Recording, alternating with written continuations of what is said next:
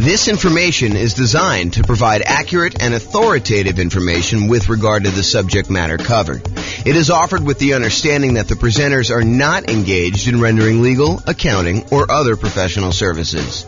If legal advice or other expert advice is required, the services of a competent professional should be sought. Welcome to the Charleston Real Estate Investing and Real Estate Financial Planning Podcast. Learn all about investing in real estate in Charleston, West Virginia, with a combination of real estate financial planning and modeling with numbers specific to Charleston, plus syndicated, more generalized recordings of live and pre-recorded real estate investing classes, not all of them specific to Charleston. Be sure to stay tuned after the podcast for a message from our sponsors. The following is part 4 of 6 parts of the class, Overcoming Obstacles for Real Estate Investors. Be sure to check out other parts published as separate episodes. All right, let's talk about qualifying for loans. We're going to talk about a couple different things here related to this. So, first part, income to qualify for loans. We're probably really talking more about debt to income ratio. Maybe you're talking about just raw income, but in most cases, in order to qualify for a loan, you're talking about the debt to income ratio. So how much debt you have compared to how much income you have, and the debt would include the property you're buying. So really it's income and debt. Bring in a partner that has the income to qualify for loans. For example, you could do a straight up partnership, or maybe you're doing nomad by proxy where you're having mom and dad have you move into the property, or maybe you're the one that's kind of able to have someone else move into the property. In order to do that, maybe you're using some of their income.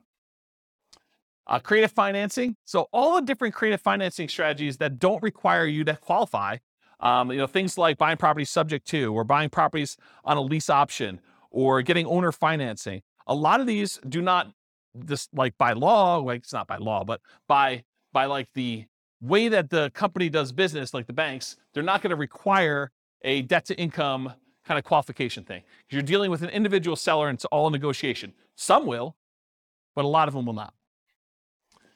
So all the ones that do not require income qualification, like those. You can improve or change your job. So you can do that in order to help qualify for loans. You can use a side hustle in order to increase your income. It's usually going to take a little while for the side hustle to count. Do you remember, Austin, how long it takes for a side hustle to count whether you can qualify for a loan? Is it like a couple of paychecks, or is it a full year? Does it have to show up on your tax return? Yeah, I want to say it has to show up on your tax return, right? Talk to a lender. They'll tell you. House hacking your roommates, even if you're currently renting. So we talked about this earlier, I think in another section, but the idea that you could be renting yourself and get roommates, and that income can help you qualify for when you finally do go buy a property yourself. It's not instant. You can't do this. You can't get roommates for 2 weeks and then use that income. I think it has to show up on your tax return. But if you go and do that, that could actually help qualify you for being able to do your purchase on your next property. Then bring that roommate with you. Change how you're renting existing properties. So if you were getting regular rent on a property, maybe in order to qualify for your next property, you have to convert the ones to short-term rentals, have them done for a year or so. Or maybe you're doing lease options where you're getting slightly higher than market rent, or something like that in order to improve the economics and the income you're receiving on your property. And then finally, optimize or reduce personal expenses, especially those that factor into DTI. So maybe you're looking at your stuff and you're like, look, I've got this really high monthly payment bill, but it's really not that much left to pay off. I probably should pay that thing off to really improve my DTI if it's limiting me from getting my loan. And a good lender will be able to go look at all that stuff and help you decide, hey, look, if you've got $2,000, maybe you should pay off this one thing and get rid of that $80 a month payment you got, or something like that. And then things like taxes too. If you go ahead and optimize your taxes, if you're constantly trying to make sure that your property taxes are minimized and your other income tax and stuff like that, that could actually help you qualify in some ways. Any questions on income to qualify for loans? Yeah.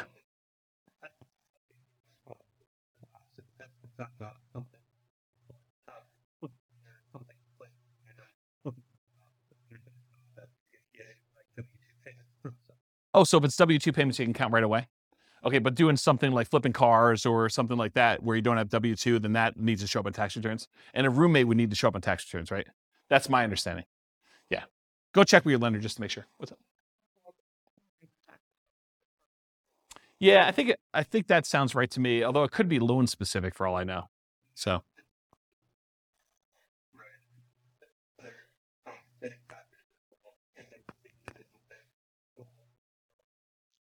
So what was set off, Mike, is there could be bank overlays and there could be, what do you call it, compensating factors?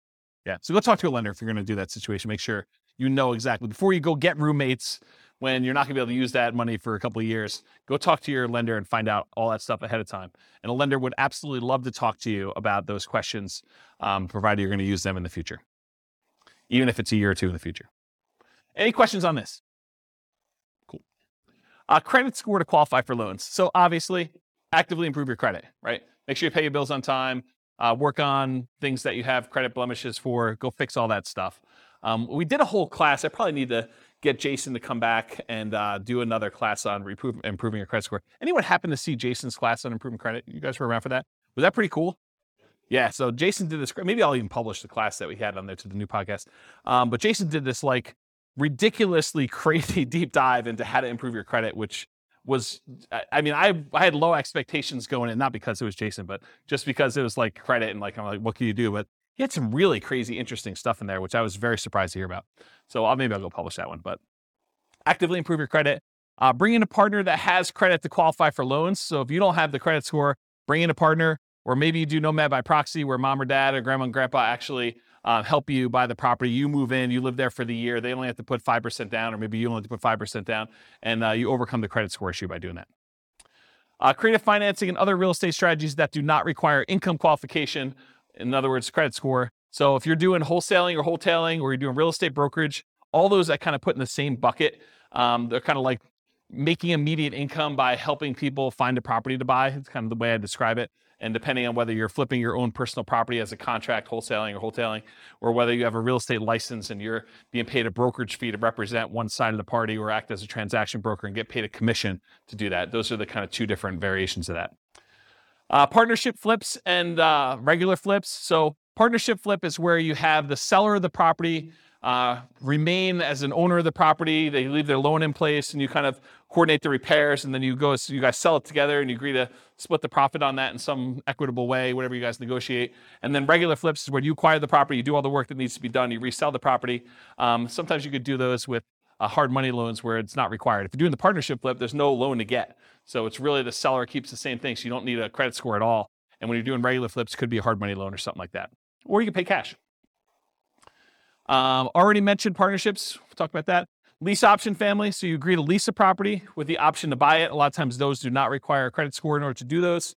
Owner financing. And by lease option family, I mean lease option, lease purchase, rent to own, all those things in there, that kind of family thing. Any owner financing, seller may or may not require you to have a credit score, may not have a minimum credit score, may not require a credit score at all in order to do the loans for those. Buying properties subject to or on wrap financing. Those may not require a credit score at all. And then doing the option and option auction strategy, where you just get an option to buy the property, and then you do a 5-day bid sale in order to sell the property in 5 days with the option auction. Any questions on credit score? Oh. Yep. It would change theirs. Yeah, because it would show up on theirs. And depending on how you structure it, it may actually impact yours. Depends on how you structure the entity and what's happening. If you make an LLC and you go to a portfolio lender, it may not impact that at all. If you're not on the loan, the one signing for it. So, all right, any questions on this? Sweetness.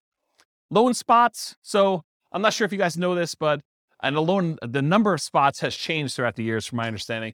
But right now, I'm pretty sure you can have 10 loans on your credit report before you can no longer get conventional investor loans. You can still get owner-occupant loans. You can still buy a 5% down property with loan spot 11 or loan spot 12 or loan spot 13 as long as you can qualify. But for doing additional investor loans, they're not usually allowing you to do more than 10 loans.